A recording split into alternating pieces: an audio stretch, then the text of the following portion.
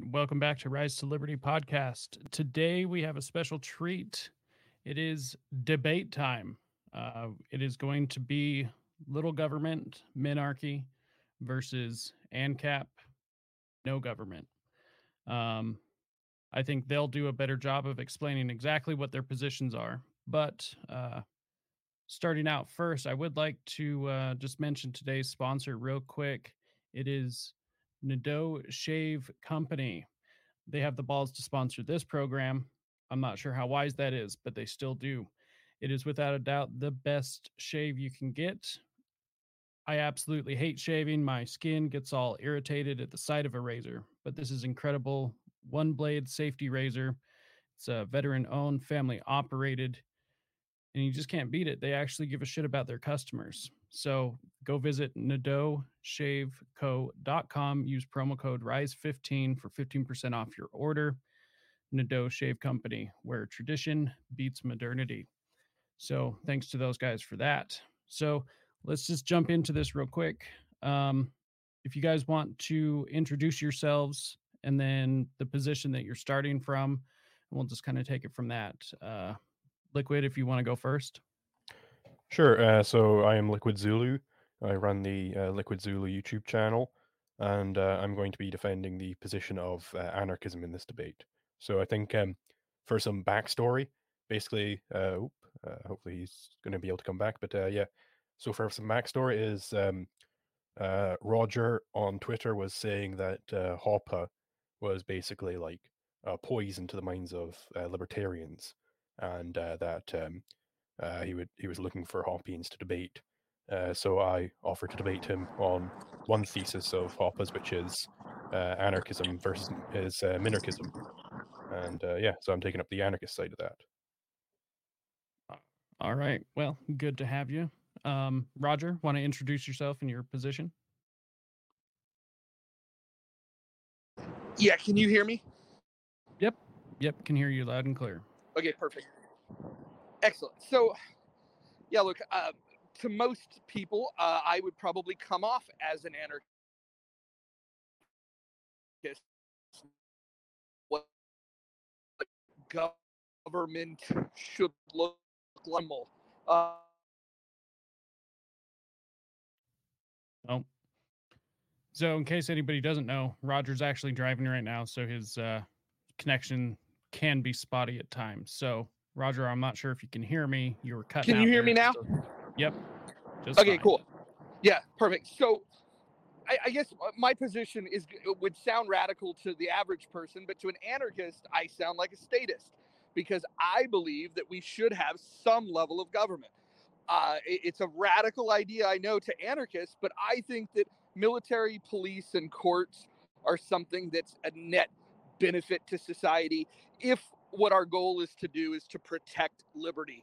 It's not enough to simply say that we believe that life rights and property are worthy of protecting, but we actually have to have the systems in place in order to do that.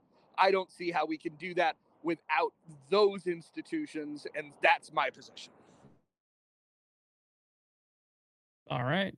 I think that's a pretty good starting point. So I guess we'll just run with the question, do we need government? And if we need government, what is the benefit of that government? Why and why not? Roger, if you want to take that one first.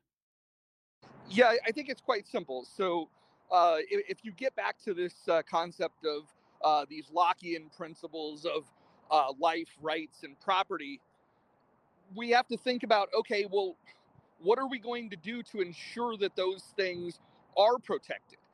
And I would imagine that the arguments against this is that government's done a bad job of doing this. But the question is what would you compare that to?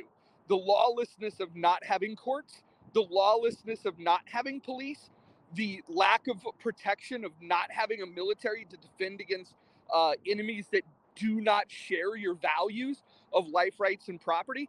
So I think that in order to be able to protect those rights, you have to have those systems in place. And what we should be striving for is how do we optimize those systems to make sure that they do just that? No more, no less. I would say on this point of do we need a government? Definitely not. It's just a general rule of economics that the free market can more efficiently provide any sort of good. You can imagine this rule isn't it doesn't particularize on any sort of type of good. It's any good. And I mean, the minarchists sometimes they'll go into like, well, it's not doesn't apply for public goods, but the minarchists accept that the free market can indeed provide public goods. They understand that the free market can provide things like roads and stuff. It's just for this one specific area that the minarchist thinks there's something different. And Roger was anticipating that perhaps my argument would be that the government does a bad job at this. I think I would actually go far stronger than that. I think the government are the criminals that we need protection from. It's not just that they are incompetent at protecting us from criminals; they are themselves the criminals that we need defense from. So it's like a rights infringing protection agency. It's just a contradiction in terms.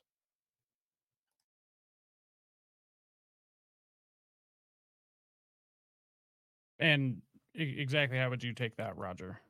Yeah, no, I understand that position. I've heard it many times, and I think philosophically, I understand where people are coming from when they say that, that somehow, if we were to rid the world of governments, that everything is going to be better. And as someone that does embrace the free market, I do think that the free market does provide in terms of competition for many things. But the one thing that I would hesitate towards instituting is the competing nature of people will talk about competing security agencies, or how would competing militaries work if what we're trying to do is establish a society that has a standard, and if we could agree upon, and hopefully we can, the standard is protecting life, rights, and property. If that were the standard we're looking to protect,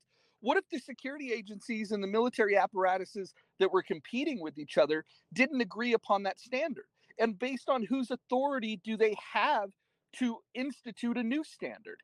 And that's the thing that we have to ask ourselves is, do we have an agreed upon standard? And if we do, then these competing agencies, where are they bound in terms of defending that standard? You're going to need an arbiter in the case of disputes.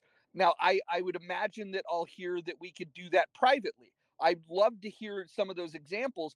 It's going to sound to me, though, that when we hear the description, we're going to describe something that's very similar to what we have today, in terms of somebody's going to do policing, somebody is going to try to hear a case, and somebody's going to ultimately make a decision. I feel like we've already figured that out in terms of the laws that we have. And if you think that a private market would do it, I'd like to understand how these competing agencies can unify under one standard if there's no central authority that says that this is the standard that we've agreed upon. Like, for example, and here'd be the question: what happens if you have ANCAPs on one side and you have ANCOMs on the other side? Who's right in those disputes over something like property? One makes the claim that property is theft. The other says that property rights are essential. You're going to need somebody to handle that dispute. I would say that's called a judge. I would say in the dispute between the ANCOM who thinks that property is theft and the ANCAP who thinks that property is not theft, well, we can definitely just say that the ANCOM is entirely incorrect there, because theft means theft, stealing somebody's property. So property itself can't be theft; it's a stolen concept. They've stolen the concept of theft, which relies upon the prior definition of property, which they are trying to deny the validity of. So the standard thing, the standard is objective law. I think there's an objective natural legal theory that jurists can explicate. And philosophers have been doing this for a while now. Murray Rothbard, he isn't saying it's the NEP because we all agree that it should be the NEP. No, no, no. It's the NEP because that's objectively how you should be resolving conflict. So the standard we want um, would be with that objective legal body, which is then applied by competing firms. We don't want a standard with respect to the enforcement of rights, which was what is suggested prior. We just as we don't want a standard with how your food is provided and who provides it and what methods they use, right? We don't want a standard there. We don't want a one size fits all solution. Maybe I have very specific security concerns and I want to put a lot of money into my security, and this is just something that a minarchist state could never capture because they suffer from the economic calculation problem. So I suppose um, I'll turn that question on to you, Roger. How exactly, how much rights enforcement is the state going to be providing to each person? Like, is it giving each person a tank and 3 handguns? Is it putting an armed guard out on every like street corner, or is it just like having a recurrent, really incompetent system? Like, how much rights is it? How much resources is it putting towards the enforcement of people's rights? How does it determine this in a non-arbitrary way? Right? How basically how are you resolving the ECP here? Yeah, well, interesting that you bring up the ECP because I don't believe the ECP applies here because we're not talking about setting prices. What we're talking about is something that's closely related to that, which would be the knowledge problem. And I think that that begs a good question of what would you ask this police agency, whether private or government ran, what would you ask them to do? And I think that where you and I would probably find some agreement here is that we don't want people to you shouldn't hurt people and you shouldn't take their stuff. I think that's a pretty basic thing that's commonly agreed upon between anarchists and minarchists. But when you're asking what would the state provide, what I would be looking for is that if we agree that you shouldn't hurt people and we take a crime like murder, let's just use that. If somebody murders someone, we need to be able to investigate the truth claim about did a murder take place. If we're accusing somebody, how do we determine innocence or guilt? And you have to have an authority that is responsible for making that decision about innocence and guilt. Because you and I will agree that I would imagine that murder should be outlawed, whether it's whether it's in with no government or with even within an authoritarian regime. You would think that we would agree at the very least that murder is bad. And if we're going to do that, then we have to be able to say, how do we prove that somebody murdered somebody? And then what do we do about that? And I don't understand how these competing agencies that might have different thoughts about this are going to be able to reconcile this. Imagine if you have a judge that doesn't believe that murder is bad. Or what if you had what if you have this well-funded private security agency that can buy the judge? Where's the entity that can protect against that? I think we have to think about who do they get their authority from, and we have a concept that that government should be held accountable to the consent of the governed. I mean, just right off the bat, you're concerned about a security agency buying off a judge and controlling the judge's decisions, but that's exactly the system you propose. You're proposing that it's all one entity, that you have one big entity which is doing all of the defense and it's doing all of the arbitration, and all of the decisions are coming from this entity. Your reduction of my argument is the argument you're making, right?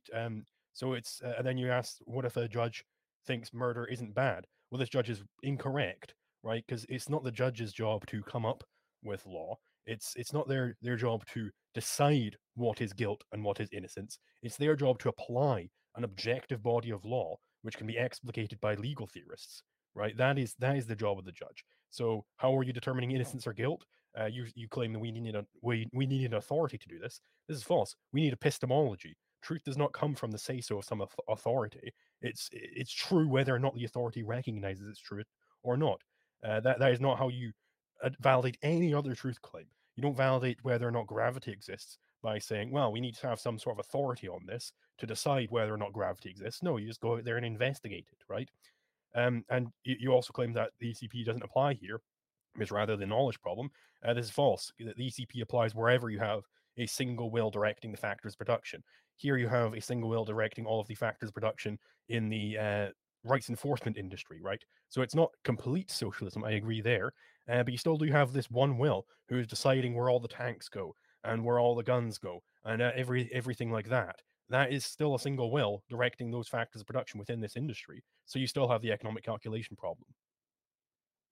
Yeah, we're going to have to agree to disagree there because, again, the economic calculation problem speaks specifically to how the knowledge problem applies to setting pricing, and so I still don't know where pricing comes into this. It's a very specific thing, but I don't think we should get bogged down on the details of that because I think you and I would agree that central planning has its downside.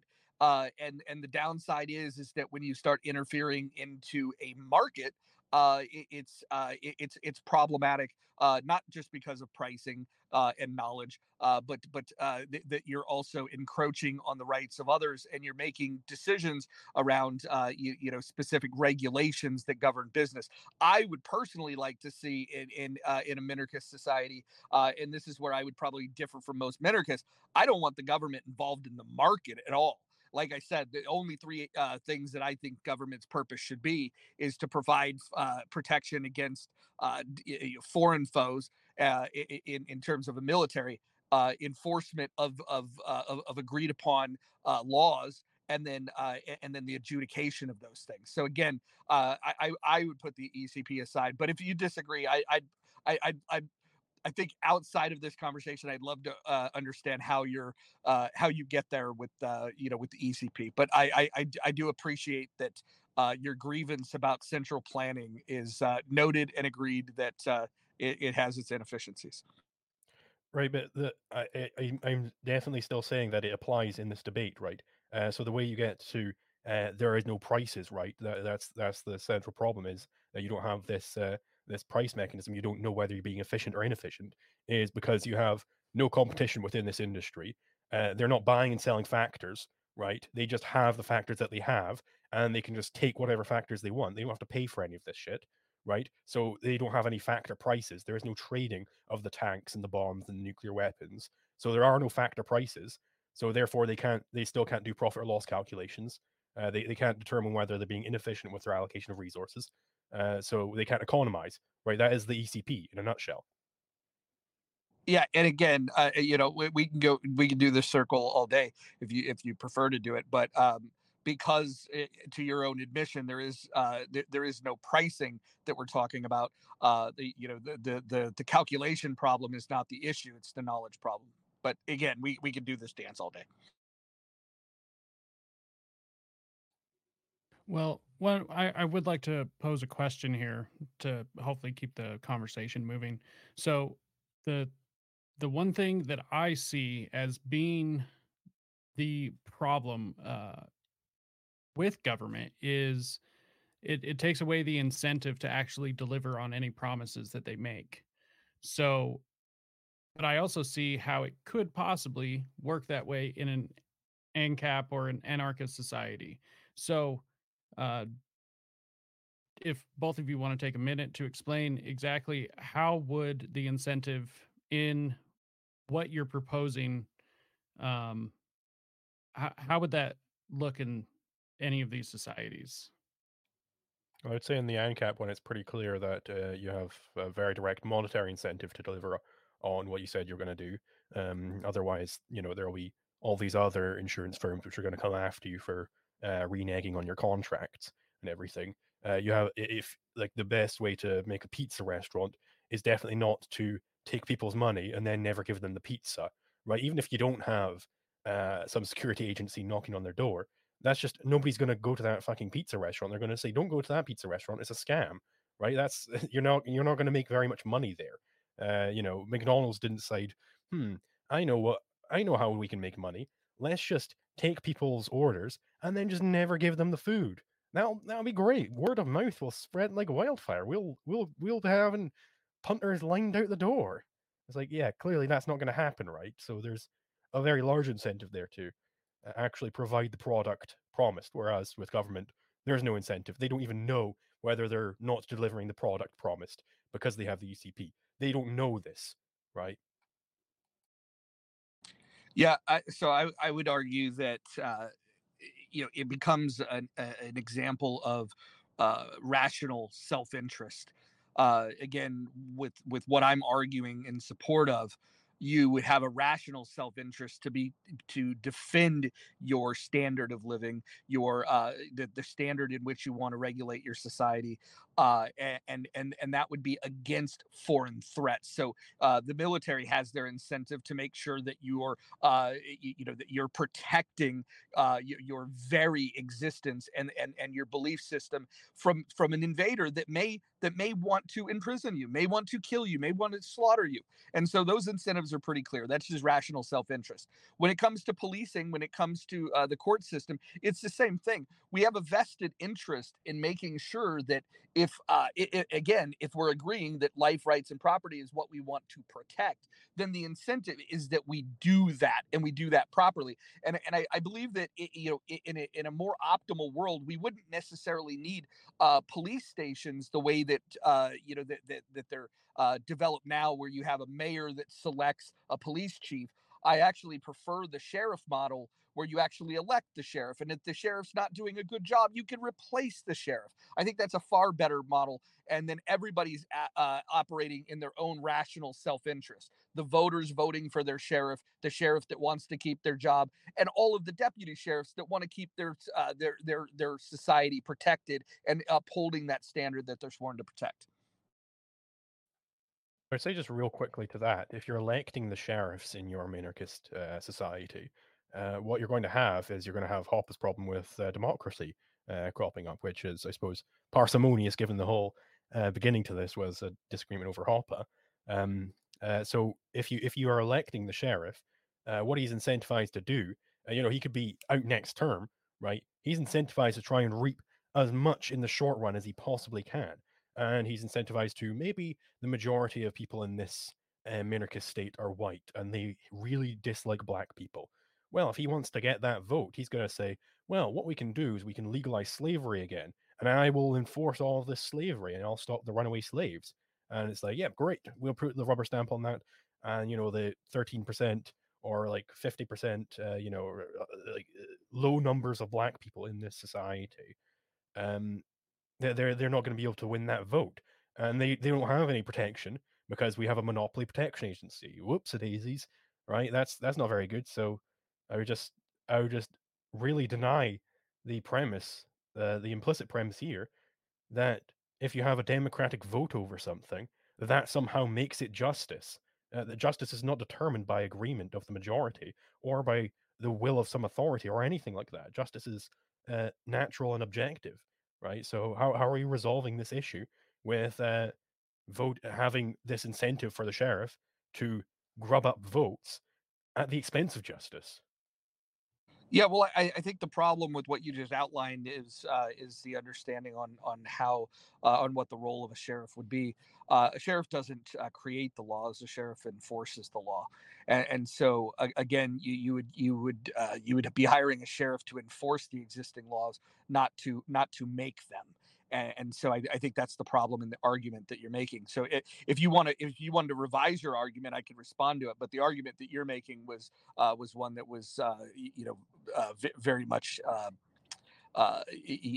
not rooted in any reality of an argument that you or I would be advocating for. Right. So maybe even for the sheriff, then he could just say, "Well, I'm just not going to enforce any of these laws against killing black people." Yes, so this is true, that you could have a malevolent sheriff. This is true. We see this in fiction. We see this in reality. I guess my question I would throw back to you would be a private security agency that's hired by the same society that would be voting in a sheriff. If the will of those people that are then, instead of voting with their vote, but voting with their resources in terms of hiring a security agency. How do you fend that off? Well, because war is very expensive, you no longer have this monopoly agency which is doing all of the protection. You have a bunch of agencies, so the black people can have their own agencies. They can also subscribe to agencies, and then you've got very quickly all-out civil war, which is a much harder prospect than just the government saying, "Yeah, we're washing our hands of the situation. Just do whatever you want to those blacks." Right? That's lynch mobs are far easier in the monopoly agency world. Yeah, no, you're making an interesting point, and I actually I have to say this is probably one of the funner conversations I've ever had with an anarchist, because I can tell that you've put a lot of thought into this, and with that, I would love to hear your answer to uh, what would happen if we did institute these anarchist ideas to prevail. Um, the majority of anarchists globally are ANCOMs, and so in these competing agencies, what if the best funded, most resourced, and most supported by the masses was a security agency that supported anarcho-communism? Would that raise any concerns for you with your less well funded ANCAP security agency? It would certainly raise concerns, and that's why I would be wanting to be well defended, be somewhere holed up where they perhaps can't get me. But yes, at the end of the day, if 99% of people think that it's just a okay for people to come and murder me, then there's not really anything I can do against that. Which is why philosophy and strategy precedes any of this. You have to shift public opinion towards justice, objective justice, and then the rest will flow, right? You can't wave some magic wand and have the NAP be obeyed by everybody. That's not how the world works. No, you're absolutely right. And if we play on that, that's not the way the world works. I would ask us to broaden this conversation and walk me through a scenario in which it's realistic that not only the Americans and the Europeans that hear your words about how anarcho-capitalism would work. What happens when the autocrats that don't think that that's the way the world should work? Let's just say, for example, Putin's Russia. Let's say China, countries that are armed with militaries that have nuclear arsenals. Do you think that it's prudent or to have anarchy if unless you had everyone on board? How would this work if we had autocratic threats that are well organized and possess weapons that can create calamities on a global scale? Well, I mean, I don't. If you have like an ANCAP US or whatever, I think that's the scenario being proposed. That would be perhaps the hardest territory on planet Earth to invade. And why on earth would China be wanting to nuke that if they can get a bunch of money out of it? I don't see that incentive there. I just don't see where the real problem arises. It's definitely a problem for the people who live in China. It's bad that they have to live under that. Um, but really, yeah, it's still prudent. It's always still prudent to have a just society. It's never prudent to go along with the murderers in their murder spree. You should just not do that. Yeah, no, interesting. So we've agreed that if we set this up here in the U.S., that the enemies abroad, potential enemies abroad, would still have their weapons. You're arguing that they would have less incentive to do it, but I would argue that the concept of mutually assured destruction is what's prevented a nuclear exchange from taking place. The only nukes that have been dropped was unilaterally by the U.S. To end the Second World War. And then since then, as with the proliferation of nuclear weapons, that assurance that you would be destroyed if you were to launch your attack, the retaliation would destroy you, and so it would be a very difficult game to win. And so my question then would be, in Ancapistan here in the U.S., who's going to have the nuke codes? I mean, whoever homesteads them, I suppose. But I really don't see the incentive for China to go, oh, those people have freedom. Let's nuke them into oblivion. Like, that's not how any terrorism has ever been done, to my knowledge. Like, that's like the propaganda of the terrorists hate our freedom, and that's why they want to destroy us. No, the terrorists have some very specific grievances about the U.S. military invading and protecting Israel and whatnot, and that's why they're coming over and destroying things. I really don't see the reason why China would decide, oh, those people have too much freedom over there. let's glass the entire United States. Like, why? What does that get them? So your defense posture would be dependent on the idea that there's no incentive for China or Russia to use these weapons against us. But if they did, what would be our what is our deterrent? What is our response? Well, my response would be, I don't know, probably burn alive. Hopefully, I can get to a bunker in sometime. Yeah, I don't. Maybe you can get up like nuclear defenses, right? Those are a thing. But yeah, I mean, yeah, if China wants to destroy the world, yeah, that's within their power, and I think that's a bad thing, which is why I don't want states to exist anymore.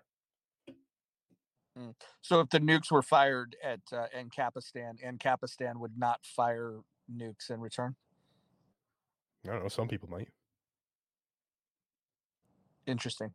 Yeah, and is there going to be an objective standard that's applied that ensures that people don't fire these off? Because if people are homesteading and everybody's got their own nuke, I'm just I'm guessing that that increases the risk that somebody might use them for applying less scrutiny than let's say the world has used over the last say 75 years, considering we've only used them. We've dropped two in a 75-year period, right?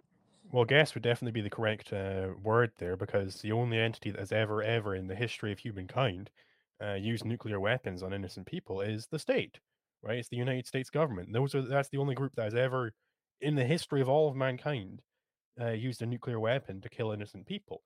It's states which do this total war mentality of we must destroy everybody in that territory because we as a collective are against them as a collective. That total war mentality is absent if you have methodological individualism, which you would have on a society-wide level in Ancapistan.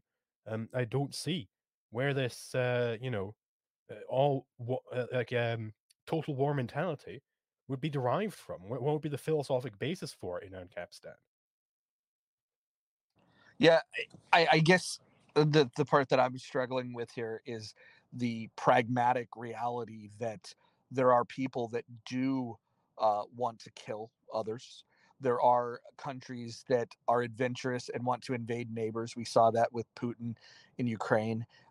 We also see non-state actors because last time I heard the Palestinians don't have a state. They're a non-state actor, not a state, and committing acts of depravity and barbarism and creating what is a state of war. And so that was initiated by a non-state actor. So the idea that a non-state actor is going to be less likely to wage war is just false on its face. Well, I don't agree with the definition of the U.S. State Department says this isn't a state, therefore it's not a state. I think that's nonsense. They very clearly have a state. They're being ruled by Hamas at the moment. I believe they even voted in Hamas, right? So there's very clearly all of the normal apparatus of the state. And even if you think that, even if you're siding with Israel on the side of this disputed border or whatever, then they're still living under state, namely the state of Israel, right? So the Palestinians, whichever way you slice it, they've got a state. Not exactly. Uh, in 1947, when the partition plan was offered to them, they declined statehood, and when statehood was granted to Israel, neighboring countries. On behalf of the Palestinian people, decided one day later, after Israel establishes its statehood, to declare war on them. So, and again, we've got plenty of non-state actors that essentially want to see Jews eradicated.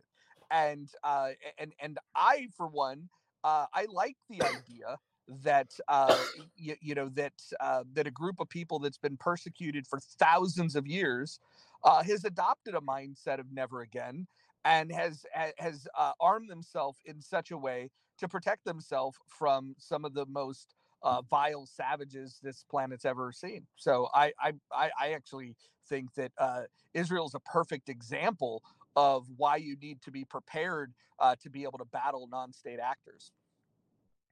I mean, I'm not sure what this argument is really evidencing. My claim has never been that only states engage in murder or anything like this. That was never my claim.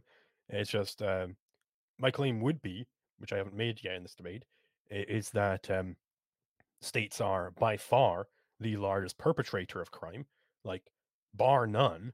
Um, so yeah, it's a good idea to get rid of them. That isn't negated by saying, well, look, there's this guy in the Golden State who's serial killing all these women. Like, yeah, that's bad. And if only we didn't have a monopoly enforcement of rights, and then we could have actual competition here. These ladies could have their laser guns or whatever, and could destroy him from orbit, right? So are you of the belief that, because I hear the term thrown around a lot of the monopoly of violence of of the state. Do you are you in favor of democratizing violence? I'm against democracy, so not in that sense of the word. I'm in favor of having of having competing firms, which would enforce an objective body of law. Would that involve them using violence? Yes. So in that sense, yes, I want there to be competition in the realm of violence. Interesting, interesting. So if we were more competitive violently, that would be a more optimal society in your position. Yep. Okay, agreed to disagree. Um, interesting. What is your thoughts on the fact that I would be in favor of abolishing all other state apparatuses?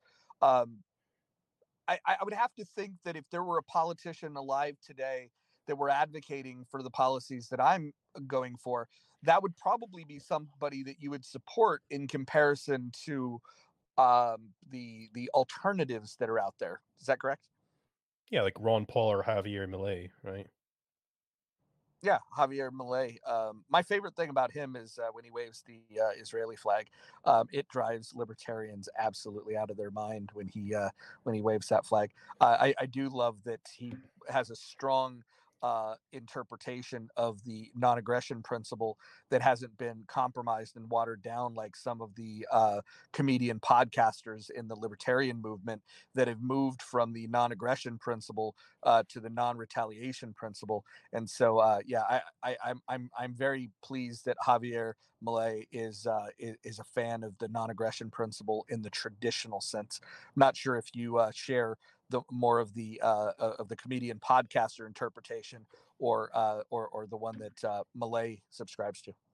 I really don't give a shit about Israel Palestine, to be honest. Fair enough. Fair enough. So there's a couple of questions I wanted to propose, just to kind of get both of your guys' side. Um, so, Roger, this first one's for you. So if we have a country or the reality of a small government somewhere in a territory, what is supposed to prevent that from becoming out of control, such as what we have now, growing exponentially to where it does become a problem? And what is the solution if that did start to happen? Yeah, I think the exercise is one of constant vigilance. It would be the same thing of how do you make sure that your weeds don't grow in your yard? Well, you're going to have to take care of that. In my case, I hire a gardener. There are unfortunate realities that people are going to want to usurp power for their own desires, and it's going to be an act of constant vigilance to beat that down. I think having a framework though that allows for us to agree upon a common standard is better than having competing frameworks that are going to be at odds with each other. I'm not a fan of democratizing violence. I'm not a fan of establishing multiple standards. I want one standard that we could at least strive to improve and adhere to, despite the fact that I know it's going to be imperfect, and I have plenty of criticism of the way that system is going to no doubt challenge against the very principle of trying to continue to limit it. There are going to be those that are going to try to expand it. I don't think the answer to that is to completely abandon the idea of having a structure that has a goal of protecting that standard. That's a great answer. Liquid. So obviously, there's some things in a community where we're going to have to come together, have multiple inputs through people.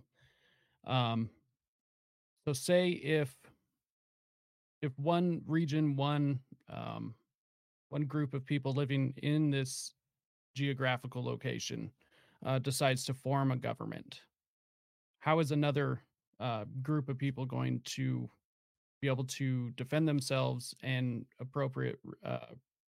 give a appropriate response to that?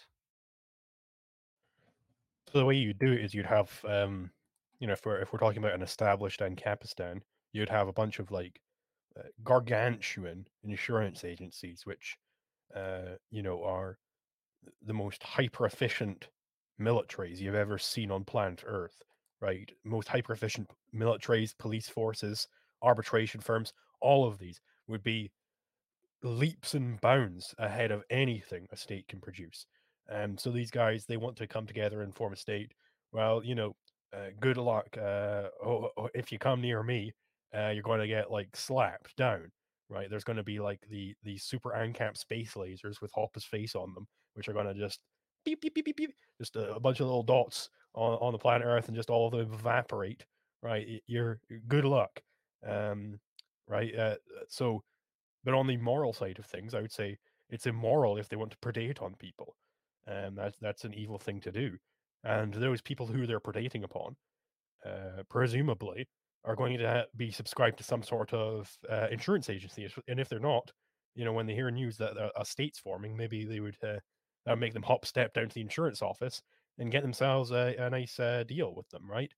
Um, so, and I just would also refute that it's going to be people getting together and agreeing to form a state. It's not going to be that.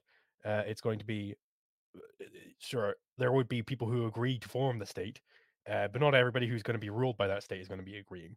There's going to be a great many who do not agree to that, and fundamentally, it's just impossible for a state to maintain itself without massive support in public opinion.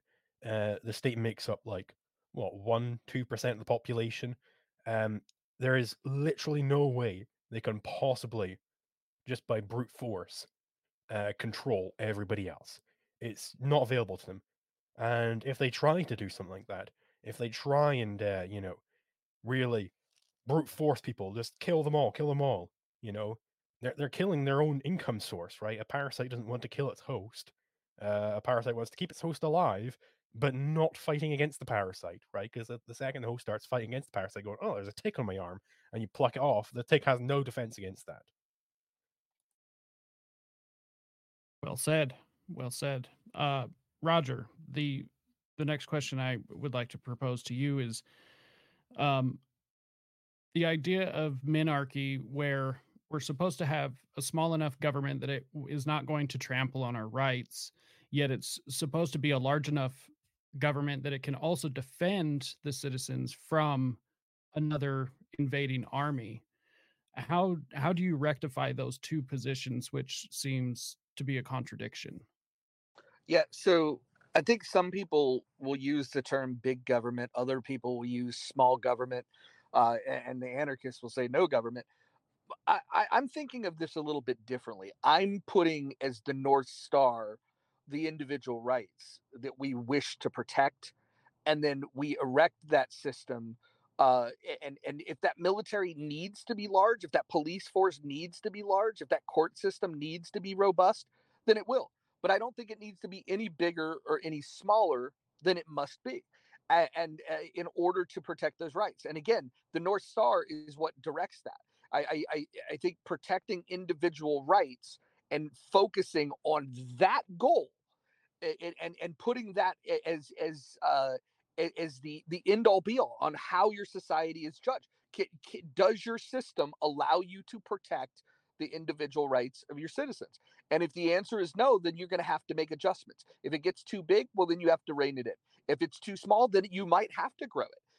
But again, it's not about the size of it. It's about the effectiveness in doing what its stated purpose would be, which would be to protect the rights of its citizens.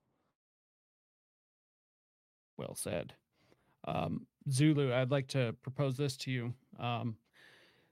Because I hear this a lot as a an argument against, you know, the ANCAP side is but warlords would take over. How do you handle, in my opinion, the warlord fallacy? So the only way a warlord could take over and maintain his rule is if he has support in public opinion.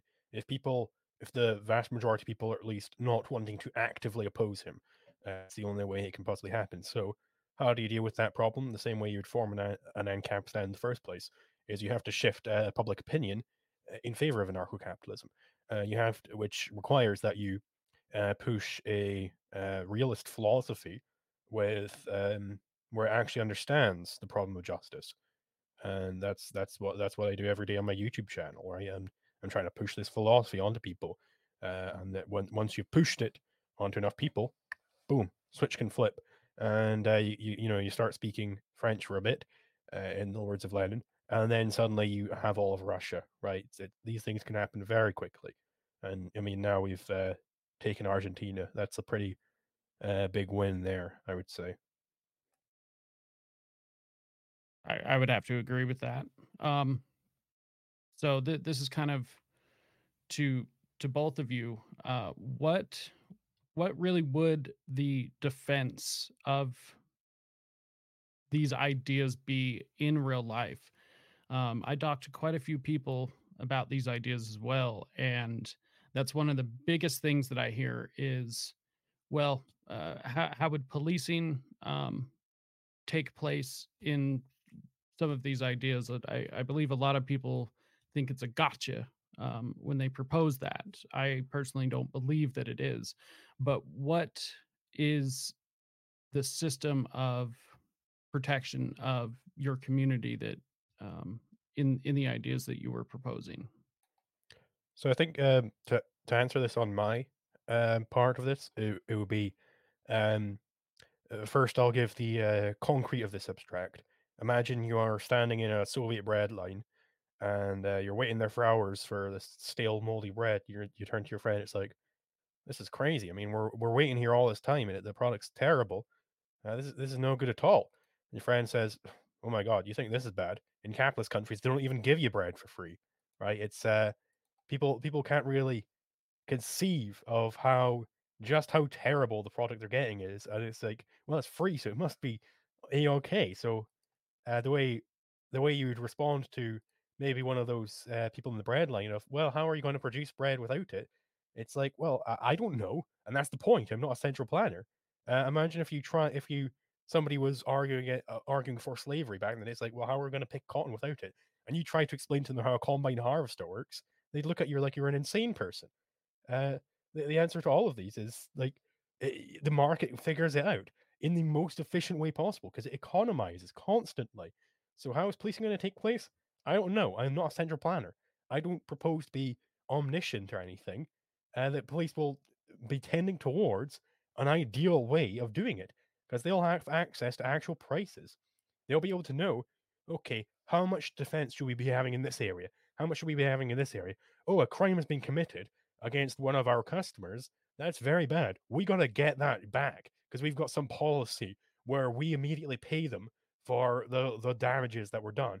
And if we want to get that money back, we got to go out and find this guy and pursue him, right? So they'd be very efficient. Like eh, it's hard to really get across just how magical it would seem from our more primitive perspective. Roger. Yeah, no, it was an interesting answer. I really appreciated the part where you said you didn't know. I think that if there was a little bit more honesty from the anarchist camp, I probably wouldn't argue with them quite as much as I do, because sometimes they back themselves into these logical traps. And so I sincerely appreciate the fact that you acknowledge that you don't know. The beauty of of the world that I envision is that I do have an idea of how it would work. It would simply work much like the systems work in terms of policing and courts today, minus the fact that you eliminate all the really, really bad laws that are not protecting individual rights. In fact, are infringing on people's individual rights. We shouldn't be locking people up for victimless crimes. We should address the fact that if our philosophy is one that the standard is protecting individual rights, then we shouldn't be criminalizing people that are exercising their individual rights. And so it's very easy to conceive of a world in which policing operates, in the same way of apprehending criminals that have wronged somebody. We just eliminate the laws that where you're actually punishing people for exercising their rights. It's a much simpler. It's not even philosophical. This is just rooted in the consistency of having a policing system and a court system that's consistent with your values. And when you do that, you don't have to have answers like I don't know how it would work. So I just want to play off of that real quick. You're claiming like you're going to replace all the bad laws. Like, would you be outlawing theft? Would you be outlawing taxation? Right, which is a form of theft. If so, how are you planning on funding your minarchist state here? If you're getting rid of the bad laws like allowing theft. Yeah, that's a great question. I do think that we could have a voluntarily funded system if we got rid of all of this mandatory spending that we have. If we stop giving money to corporations, stop giving money to other countries, stop giving people money for these social safety nets, all of if you think about all of the things that we waste our money on that you and I would agree the government shouldn't be doing, right? Then the only things that you would be left to fund would be the police, it would be the courts, and it would be the military. And those things are agreeably in our rational best interest, that we could absolutely count on people to voluntarily fund that. Now the question would be, what if somebody decides not to voluntarily fund it?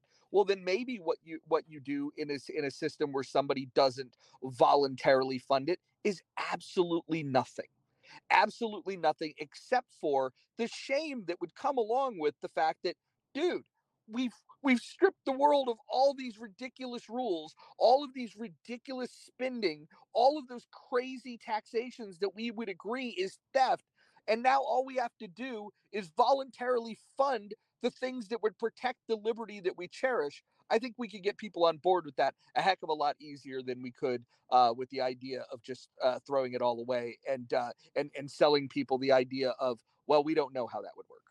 So if we have your organization being voluntary funded, right? Um, is anything stopping me from going to a different organization and giving them my patronage instead if I think they provide a better product?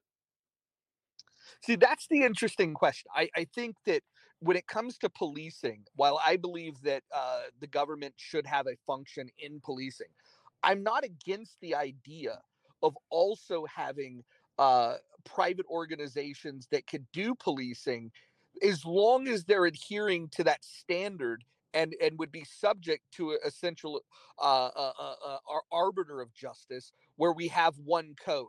What scares me about these competing agencies is the idea of them operating upon different codes. And I would just go back to the ANCOM ANCAP thing, because I think that's an area that you and I would agree that one group could be a absolute threat to the way of life that either of us would want to institute. And if we went without having that standard to uphold and an arbiter of justice, I think you run the risk of having a well-funded organization that then throws your standard out, and that would be my biggest concern. Because if society flipped and said, "Hey, we no longer think that you should have the right to own property. Property belongs to everyone. It's a communal thing." I would have a problem with that. You would have a problem with that. I'm simply saying let's do the best that we can to protect that from happening. So let's say we have a bunch of these competing firms which are each propose, and maybe they each propose that, hey, no, we're enforcing the actual correct body of law. We're the real state. How do you decide which one is actually the state? I think that part's simple in my world. You would we have a standard that we agree upon, and that agree and again It's in not agreed upon, oh it I'm sorry right? So, in your world it's not agreed upon. In my so world it's agreed upon. the one I'm proposing is the scenario is uh, we get to your perfect minarchy, and then there are some splinter groups which form, and these splinter groups each claim to have the correct, mystic interpretation of what the law is. They are each claiming to be the true state. So there's not agreement with everybody over what the law is. There are different groups which are claiming to have different laws. How are you resolving this conundrum and deciding which one is the Yeah, actual well, arbiter of last resort? well they would be operating outside of the law if they're not adhering to that standard. Again, Yeah, but which one is the standard? Which one is the correct standard? Like, which one of the? How do you determine which of these firms is correct? That their standard is the true one. well, you do have to have you do have to have someone that has the might to protect their way of life. And so, if the sad truth would be if the ANCOMs were better funded and had better weaponry, they would prevail because you do have to have the mechanisms to protect your way of life. My hope would be that in this world that the those that believe in these Lockean principles of life, rights, and property, that what we would do is we would establish that standard based on that, and anybody that's deviating from the protection of life, rights, and property, those are the people that are operating outside of the system, and those and so they would be facing a judge that upholds the standard with that is the authority figure that can be protected. And again, at the end of the day, a country can only maintain itself if it can fight off its enemies. Right. So then there is this objective standard of law. You're terming it like the Lockean rights and whatever. Um, and then that is how you determine whether or not somebody is correct that they're enforcing the law. So how does this not apply equally to anarchism? Right? How is this system any different from anarchism? You have voluntary funded organizations. Insofar as those organizations differ from an objective body of law, we know that they're criminals. Right. So how exactly is this not anarchism? Right? This is what the ANCAPs are proposing. I would say that's not what the ANCAPs are proposing. What the ANCAPs are proposing, and again, if you've got a different frame of reference outside of Rothbard or Hoppe, feel free to share. But from the literature that I read, and from the professed desires of those that are espousing these beliefs, what they want is the ability to have absolutely no state.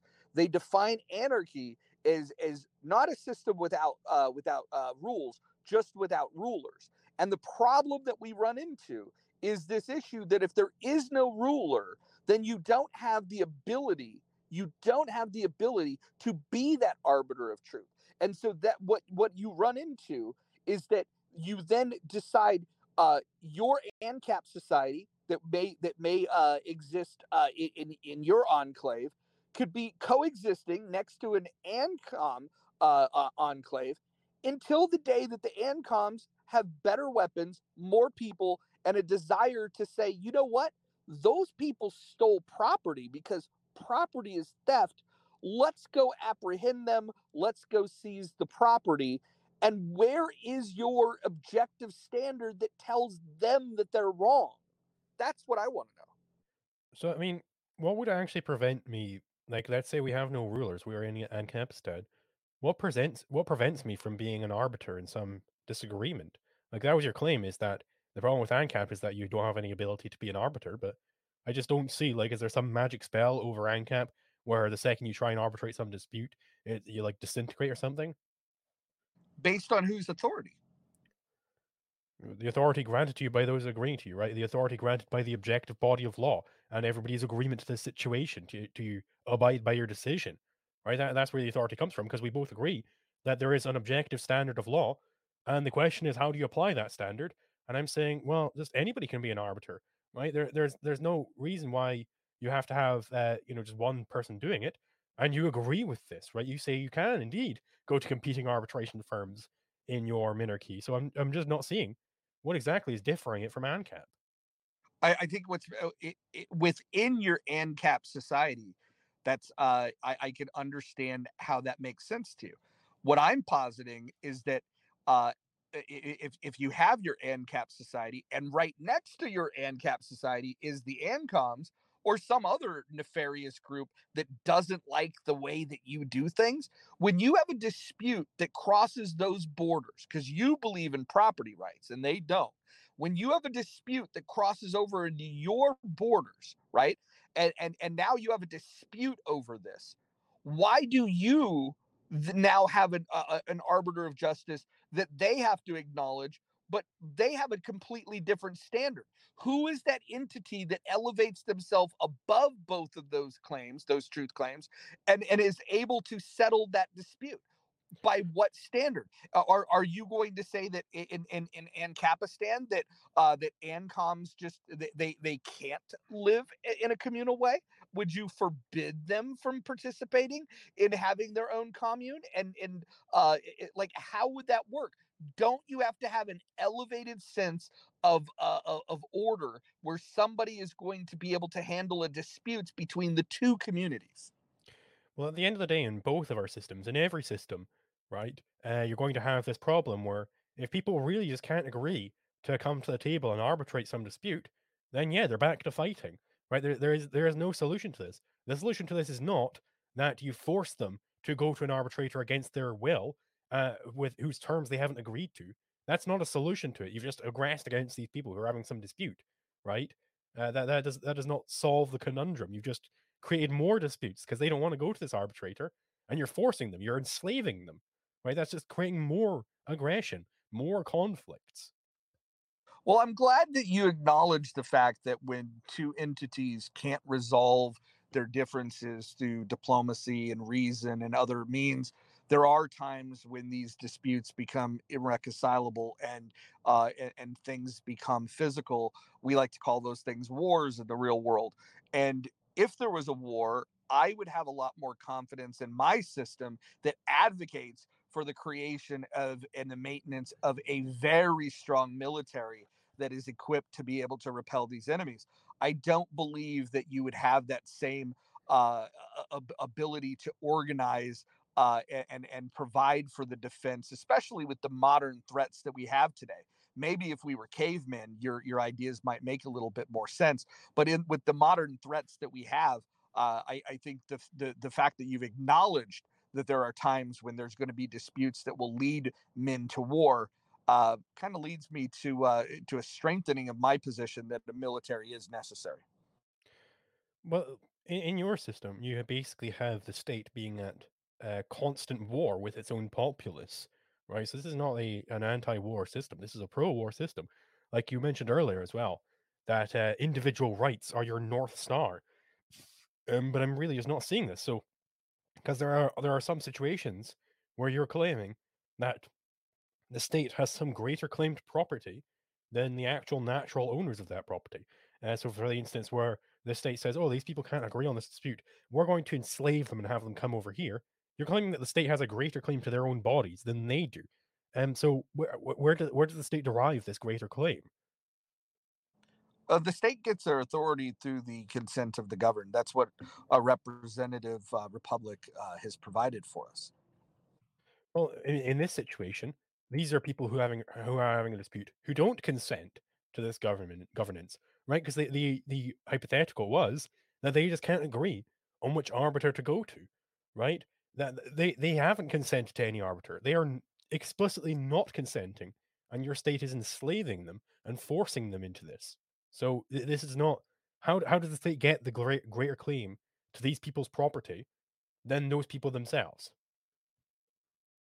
Well, here's the question, because in Ancapistan, how would you be able to protect your property from a large body of people that believe that you don't have property rights? Again, going back to this problem of anarchy does not just exist with one philosophical strain that that morphs something very beautiful such as capitalism with something as immature and utopian as anarchy.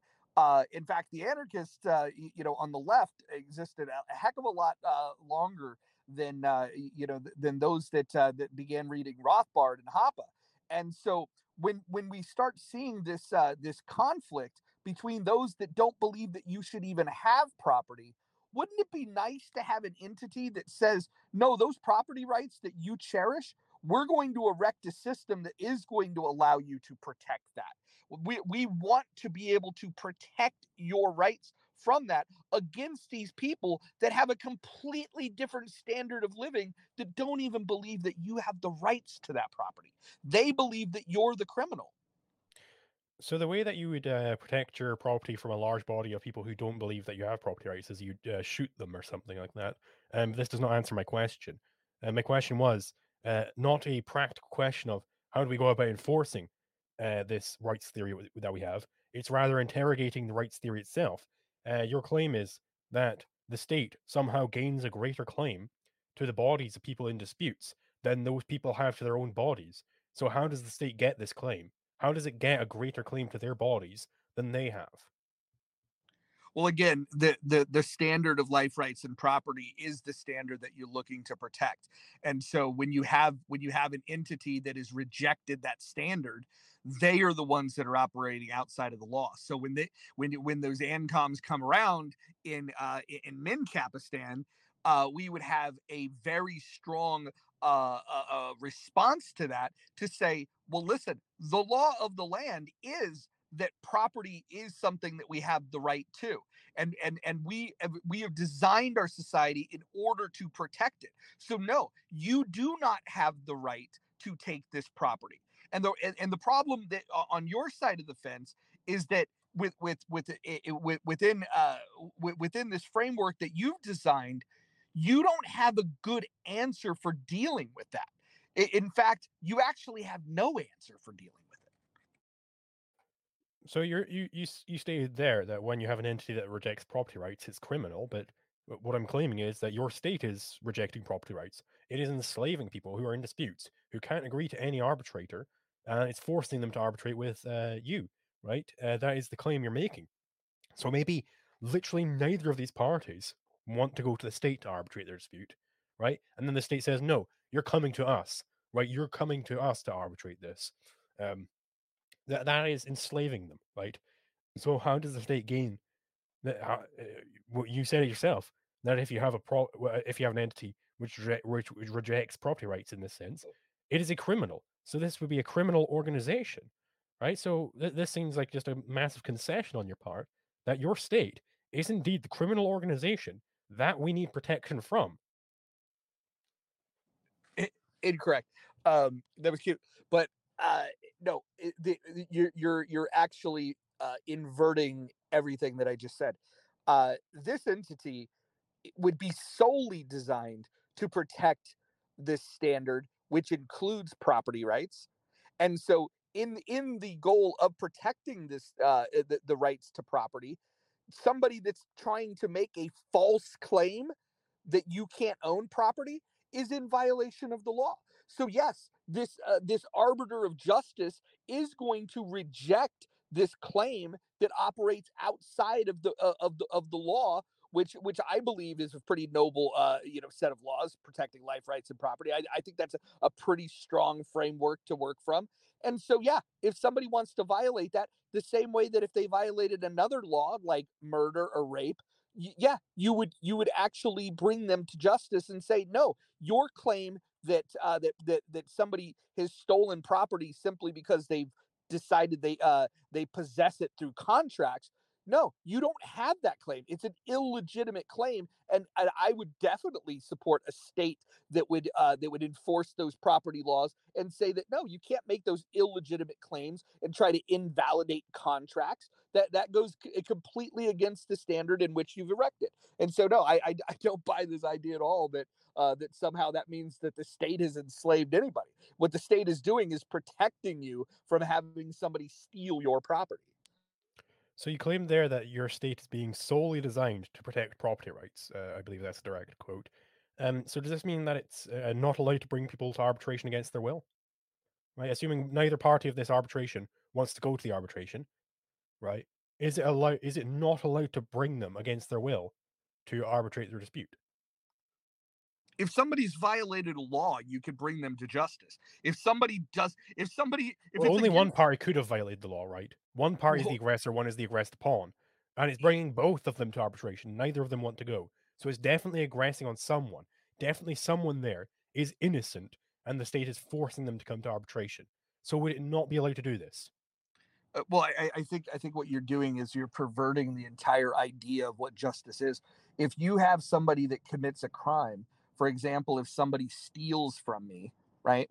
If I make a claim that somebody has stolen from me, and somebody saying that they haven't, a truth claim has been made and then denied, and you do go to arbitration, and you do pull in both sides, the perpetrator and the alleged victim, and you bring them together to be able to understand whether or not there were the elements of a crime, what were the facts that make it a crime, and then you make a decision about innocence or guilt. So absolutely, you bring people together to be able to make a decision about justice. That's how justice gets served.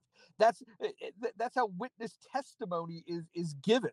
And so, yes, you have the right to face your accusers. You also have the right to to make those accusations, and it has to have a day in a court in front of a judge, which is why we need a court system. So yes, just to be clear, yes or no, would the state be allowed to bring both parties of this dispute who cannot agree on any arbitrator, neither of them want to go to any arbitrator together, would it be allowed to bring both parties to arbitration? Oh, if somebody's not pressing charges, then they're not claiming that a crime No, has no, been they committed. want to press charge. They want to go to fighting, right? They definitely still have this dispute. They just can't agree on an arbitrator, right? The state's supposed to be the arbiter of last resort when they can't agree on anything. That was your claim. So Yeah. would the state be allowed to force them to go to this arbiter of last resort? What would be the alternative? Are you saying that they would go to war with each other? Yeah, the alternative, if they can't agree to go any arbiter, then yeah, they're back to fighting. Got it. Either they just say forget it, and they put out of their minds, or they go to fighting over it, right? Okay. Okay. Got it. But my question is the state allowed to bring both of these parties to the arbitration that neither of them want to go to? So it depends, and I'll tell you what it depends on. If both sides desire to fight, if that's their desire is to fight each other, I have no problem with mutual combat. I have no problem with mutual combat at all. In fact, I think that if we had mutual combat laws throughout this country, I think we would have far less violence, because what you would find is that when people agree mutually that they want to fight, people become much less likely to want to fight, because they understand most violent crime happens because one side is a bully and the other side is ill-equipped to defend themselves. That's where most fights happen. And so if you give me, if what you're presenting is an example where these two sides don't want to give an inch and they're both willing to fight, then hell yeah, stay out of that. Let them men fight. Right, so you said there it depends, and you gave if both of them want to fight, if they're agreeing to like a boxing match or whatever, then stay out of it. But maybe they don't want to fight, right? There's some farmer and he's being polluted by a factory. He doesn't want to go to war with the factory, but he wants this situation resolved, and he can't, and neither of them can agree to any free market arbiter for this situation. Um, what are you doing there? Are you forcing them to go to arbitration? I would look at what crime has been committed, and I would investigate the truth claims of that crime, and I would adjudicate based on the system of law that you have. And so if so here's the example you're giving. You're saying that there's a dispute between two people. And then you first said they wanted to fight. I solved that problem and said, fuck it, let them fight. Then you say, okay, well, what if they don't want to fight? Well, if they don't want to fight, but they don't want someone to solve their problem, well, I think that the problem is not very significant if they're not willing to fight about it or to solve it in a reasonable way. And so I would actually maybe dismiss any concern over these claims, unless if somebody brought that claim and said, look, this is unjust, this has violated the law, please investigate, then yeah, then you get involved. But if somebody's not pressing charges, if somebody's not interested in defending their rights, and not making a specific claim that their rights have been violated, if somebody's rights have been violated, then you do intervene. In fact, you have a duty to do that. And I'll give you an example. If somebody gets raped, and let's say the victim doesn't want to press charges, they say, look, I don't want to go into court, I don't want to press charges.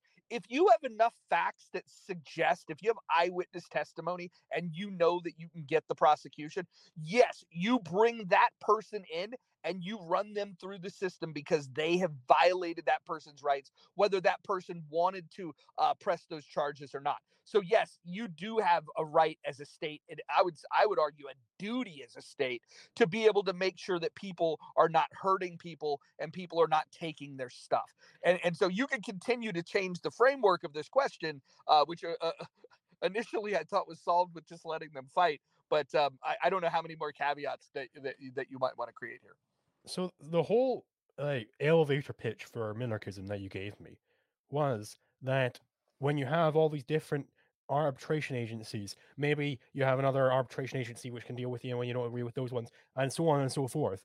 If you need to have some sort of arbitration agency of last resort when the parties can't agree to go to any of the other arbitration agencies, they can go to the state, right? This was your claim. So, when they can't agree to any arbitration agency, then just let them fight. This is not an answer. This is a complete regression from your actual thesis. Your actual thesis being that when they can't agree to any arbitration agency, then they go to the state. But then we have this problem of, maybe it is the farmer is the victim, but the factory is the one who wants to bring it to court, right? The factory is getting mad that this farmer keeps preventing their pollution from going onto his field. He keeps plugging up the pipe or whatever, right? The factory is the one who are the aggressors, and they want to bring the farmer to court. The farmer is completely disinterested in going to court. He just wants to shoot their agents as they come towards him, right? He is not interested in going to court. Would your state, because charges are being pressed against this farmer for defending his property, would your state force this farmer to go to court? If he's violated the law, then yes. He hasn't. He has not aggressed against anyone. So, would they force him to go to court?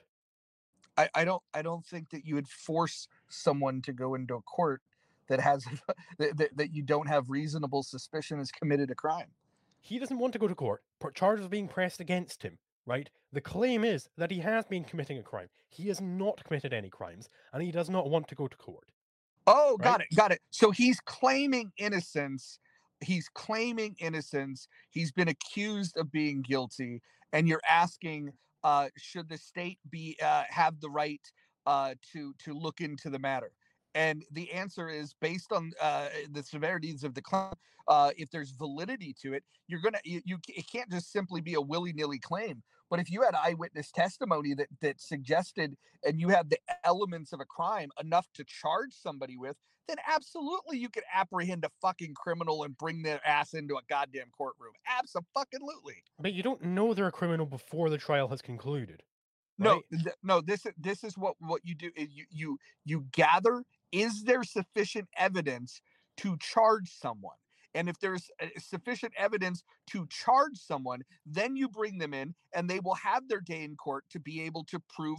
Well, you have to prove that they've committed the crime, right? Right. So then maybe this happens, and they prove they were innocent all along. They don't have right? to prove their innocence. They don't have to prove their innocence. They do, right? Let's just assume that they do indeed prove their innocence. They prove that they did not commit the crime, right? So the state has forced this innocent person who did not do any crimes. They have forced this person into a courtroom against their will. Has the state not enslaved this person? Well, listen, you can get into philosophical wonderland here. If you have sufficient evidence that suggests that there's a reason to believe that a crime has been committed, and that the person may be guilty, and you need to be able to determine innocence or guilt, and there are people that are making a claim of this guilt, and you're looking at evidence that suggests that a crime took place, and that there is strong reason to believe that this person was involved in that crime, you may absolutely bring them in front of a judge. You have a duty to do that. That's what protecting people's rights is all about. Otherwise, what you're saying is that you don't have a justice system at all. And in fact, if you think that that's the way the world should work, then I'm more scared of Anarcho-Capitalism in the way you're describing it than the way it's ever been described to me before.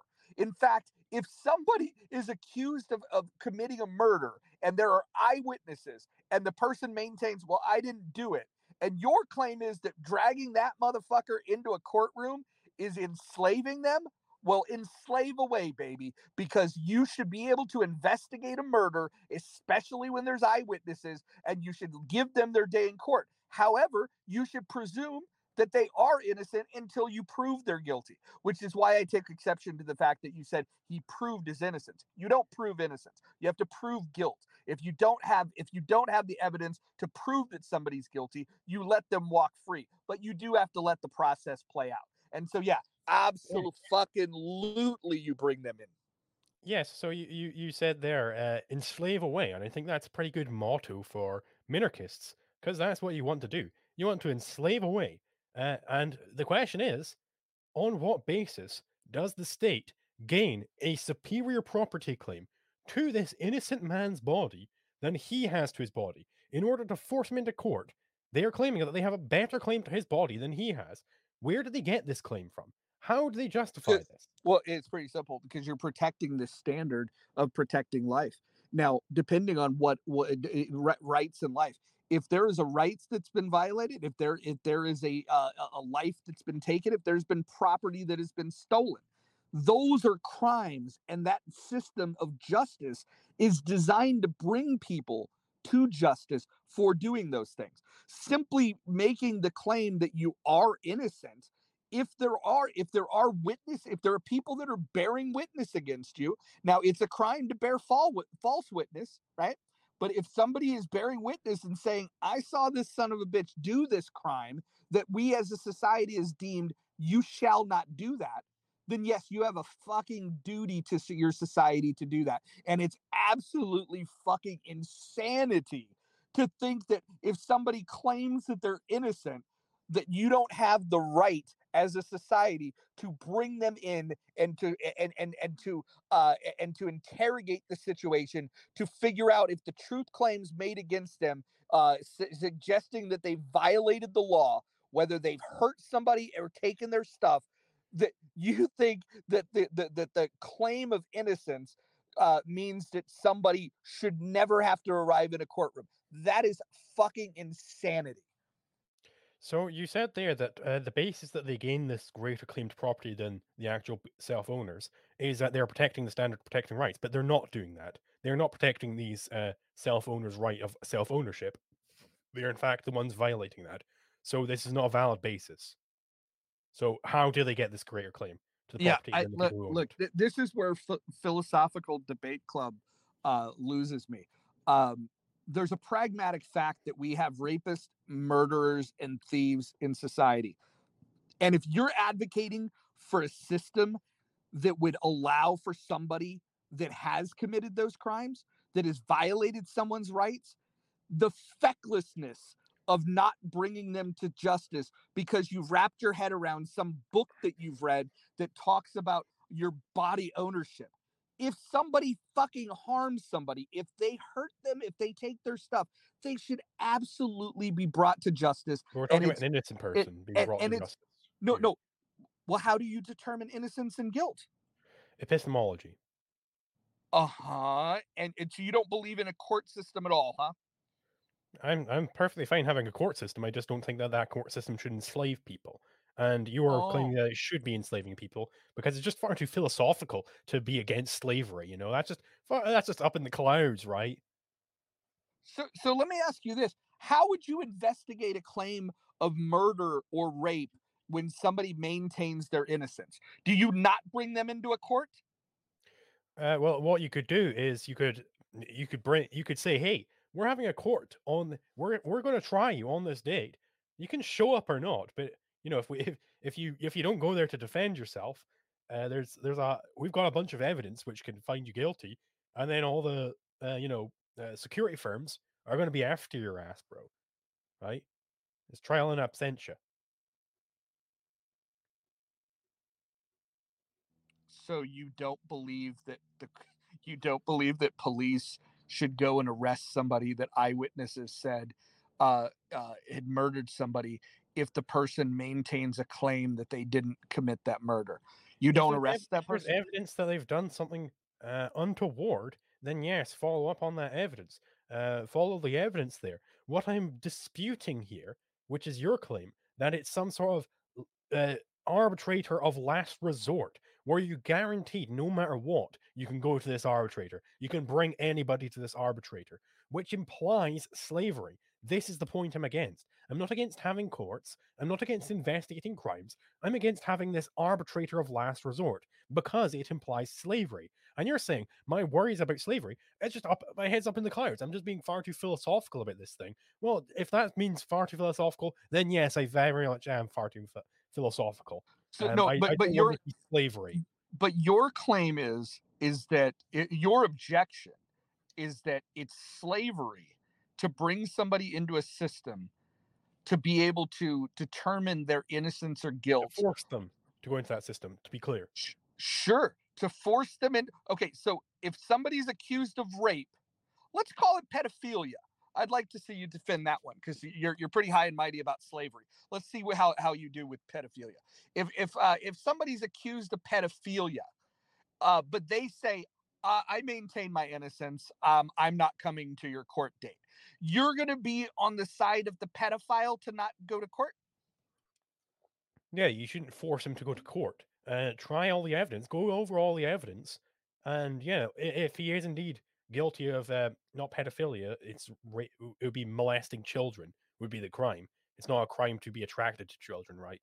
Um, if he is indeed if it is the case that he's been going off and molesting children, then yeah, bring him to justice. But you can't force him to go to court against his will because that implies slavery, and you can't enforce innocent people to go to court against their will, which Yeah. is All also right. implied by your system, forcing innocent people to go to court against their will. Cool. Well, I'll tell you what. I now I look. I thought ANCAPs were crazy before. Now you think that it would be slavery to bring somebody in against their will that's been accused with eyewitness testimony of abusing sexually children. You think that your claim would be that would be slavery to bring them in against their will to investigate those claims. I Yeah. think that's fucking insanity. And I'm so glad that your idea is more unpopular than mine. And my idea is incredibly unpopular. But I thank fucking the stars above that your idea is so unpopular that it's untenable. And I really don't have to debate these things all that often because the chances of your ideas ever cracking through after people start hearing the fact that you're more concerned about a slavery claim than you are bringing someone to justice that diddled kids. It's fucking insane. It's Well, fucking insane. I would say you definitely do have to worry about my ideas coming true because I mean, we won Argentina. Milei has said he's an ANCAP in theory, right? It's coming. You Yeah, better be well, prepared for it. no, he said he's an ANCAP, and but then he worked in a political system to get elected to be the head of a government. So this Sure, to idea, destroy it, oh, right? So Oh yeah. have fun with that one. You're going to have to be having these debates. You can't rest on the laurels of it's never going to happen, bro. You're living in Ancapistan in your head. No, I'm living in Ancapistan in Argentina, bro. Oh, that's cool. I'm sure you think that we should get rid of the fiat currency of the dollar, where Javier Milei Mhm. wants to standardize on the dollar. But go ahead. Yes, because it's better than the Argentine peso. I don't know what they have over there. But yeah, it's definitely better to have the dollar than that. I would prefer to have gold, but I believe the claim is that he wants to open up free competition currency, so anybody can have whatever currency they want. Right? It's not going to be there's a one legal tender. It's going to be like the Argentine peso is going to be pegged to the dollar, right? Just to kind of slow that down a little bit, and then hey, you guys just form whatever money you want. I don't care. We're not going to enforce this being the only legal tender. That's my understanding. Obviously, I don't speak like Spanish or whatever it is they speak over there, so I can't confirm any of these claims. But that's what I've heard is that he's wanting to completely open it up, and then hopefully a good money will arise out of that, and the Argentine peso will just be not used at all. Whether it's pegged to the dollar or not is irrelevant. So, are you making the claim that the head of a government such as Argentina is that you can be the president in your government and be an anarchist? Yeah. Is that how Ancapistan is going to work? Are you guys going to have presidents too? But no, we wouldn't have a presence in Ancapistan, but right now we definitely still have states, right? And the way you would destroy a state, a good way to do it, is to get elected into government and say, right, we're going to abolish afuera, right? Just abolish all these different industries. That's how the Bolsheviks got into power. They didn't say we're going to start our own Bolshevik government, and we're not going to care about what you guys are doing, right? That would be far too um uh I forgot the other word for adventurous. But, it would be far too slow. Be speaking German far too much. What you can do is you can maneuver your way into power, and then use that power to destroy the state. That's a very viable strategy, as evidenced by Malay's victory. Mm, mm. All right. Well, how about this, Jacob? In a year, can we bring this conversation back and we'll see the report card of Malay if he governs like an anarchist or a minarchist? Yeah, I would absolutely love that. Um, I'll write that down and obviously keep in touch with both of you. But at the fear of this turning into a conversation about Argentina, which I would love to have with anybody, but that's not why we're here. The one question I do have, and we'll start wrapping up here soon, so I don't keep you guys too long. Um, the one question I do have is because this did kind of start with a comment about Hoppe. The question is in both of your guys' societies, how do we take care of communists? Or do we even have to take care of them? So I would say for my society, and after I've answered, I'm just going to go to the toilet real quick. So the way you deal with them is by pushing a philosophy of freedom, and then by doing that, you're going to have fewer communists than otherwise. Uh, I don't think there's anything else you can do besides from convincing them. If they're going out committing crimes, then yeah, prosecute them for their crimes. Yes, I'll be right back. Yeah. My response to that, Jacob, is pretty simple. If you were to take Marx at his word, he said that you could describe communism in one sentence, which is the abolition of private property. And so I don't see how you could have a system such as the one that I've advocated for that puts property rights at the top of the list of the things that you want to protect, which, by the way, it's the one thing that Zulu and I do agree on is the importance of property rights. And so I just don't think that communists would be able to go anywhere with their ideas. Now you could, just like the delusions that Zulu has, in utopian fantasies, that's where that stuff would have to live. Is Ancapistan and uh, uh, and the communists would just have to play their ideas out in their fantasies, because in reality you would have a system that rejects the idea that you're going to abolish property ownership. And there's quite a few people that really do want to do just that. Have conversations with them all the time. It's pretty interesting, especially and anytime we've spent time on Clubhouse with each other, being able to talk to those commies and wow, do they just I I don't know. I don't even know what to say about it at this point. Um, I did have somebody propose an interesting thing to me the other day, though. That I guess why we're waiting for Zulu here. They proposed the idea that the only being the focus point here, the only thing that matters is protection of private property rights. Nothing else outside of that. What just hearing that, what do you think about that?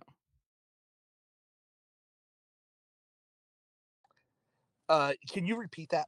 I'm sorry. It looks like Zulu's back, so we'll end on this one. So the other day I had somebody propose to me that the only thing that matters is the protection of private property and the rights thereof to own it. Um, I'm not sure if I disagree or agree. I'm still trying to work it out in my head, but the only part was the focus point of his statement. So it being the only thing that matters. Would you guys agree or disagree? I'd say there are other things which matter in life than defending property. As far as the law is concerned and the enforcement of it, then yes, that would be the only thing that matters. All rights are property rights. So, as far as that is concerned, then yes, that would be the only thing that matters. But there is morality outside of law. You should still be moral. I don't think you should be shooting up heroin into your cock vein 24 hours a day, 7 days a week, right? I think that's a bad thing to do, but you're not violating anybody's rights by doing it. It's just you're destroying your own life, which is, I think, bad.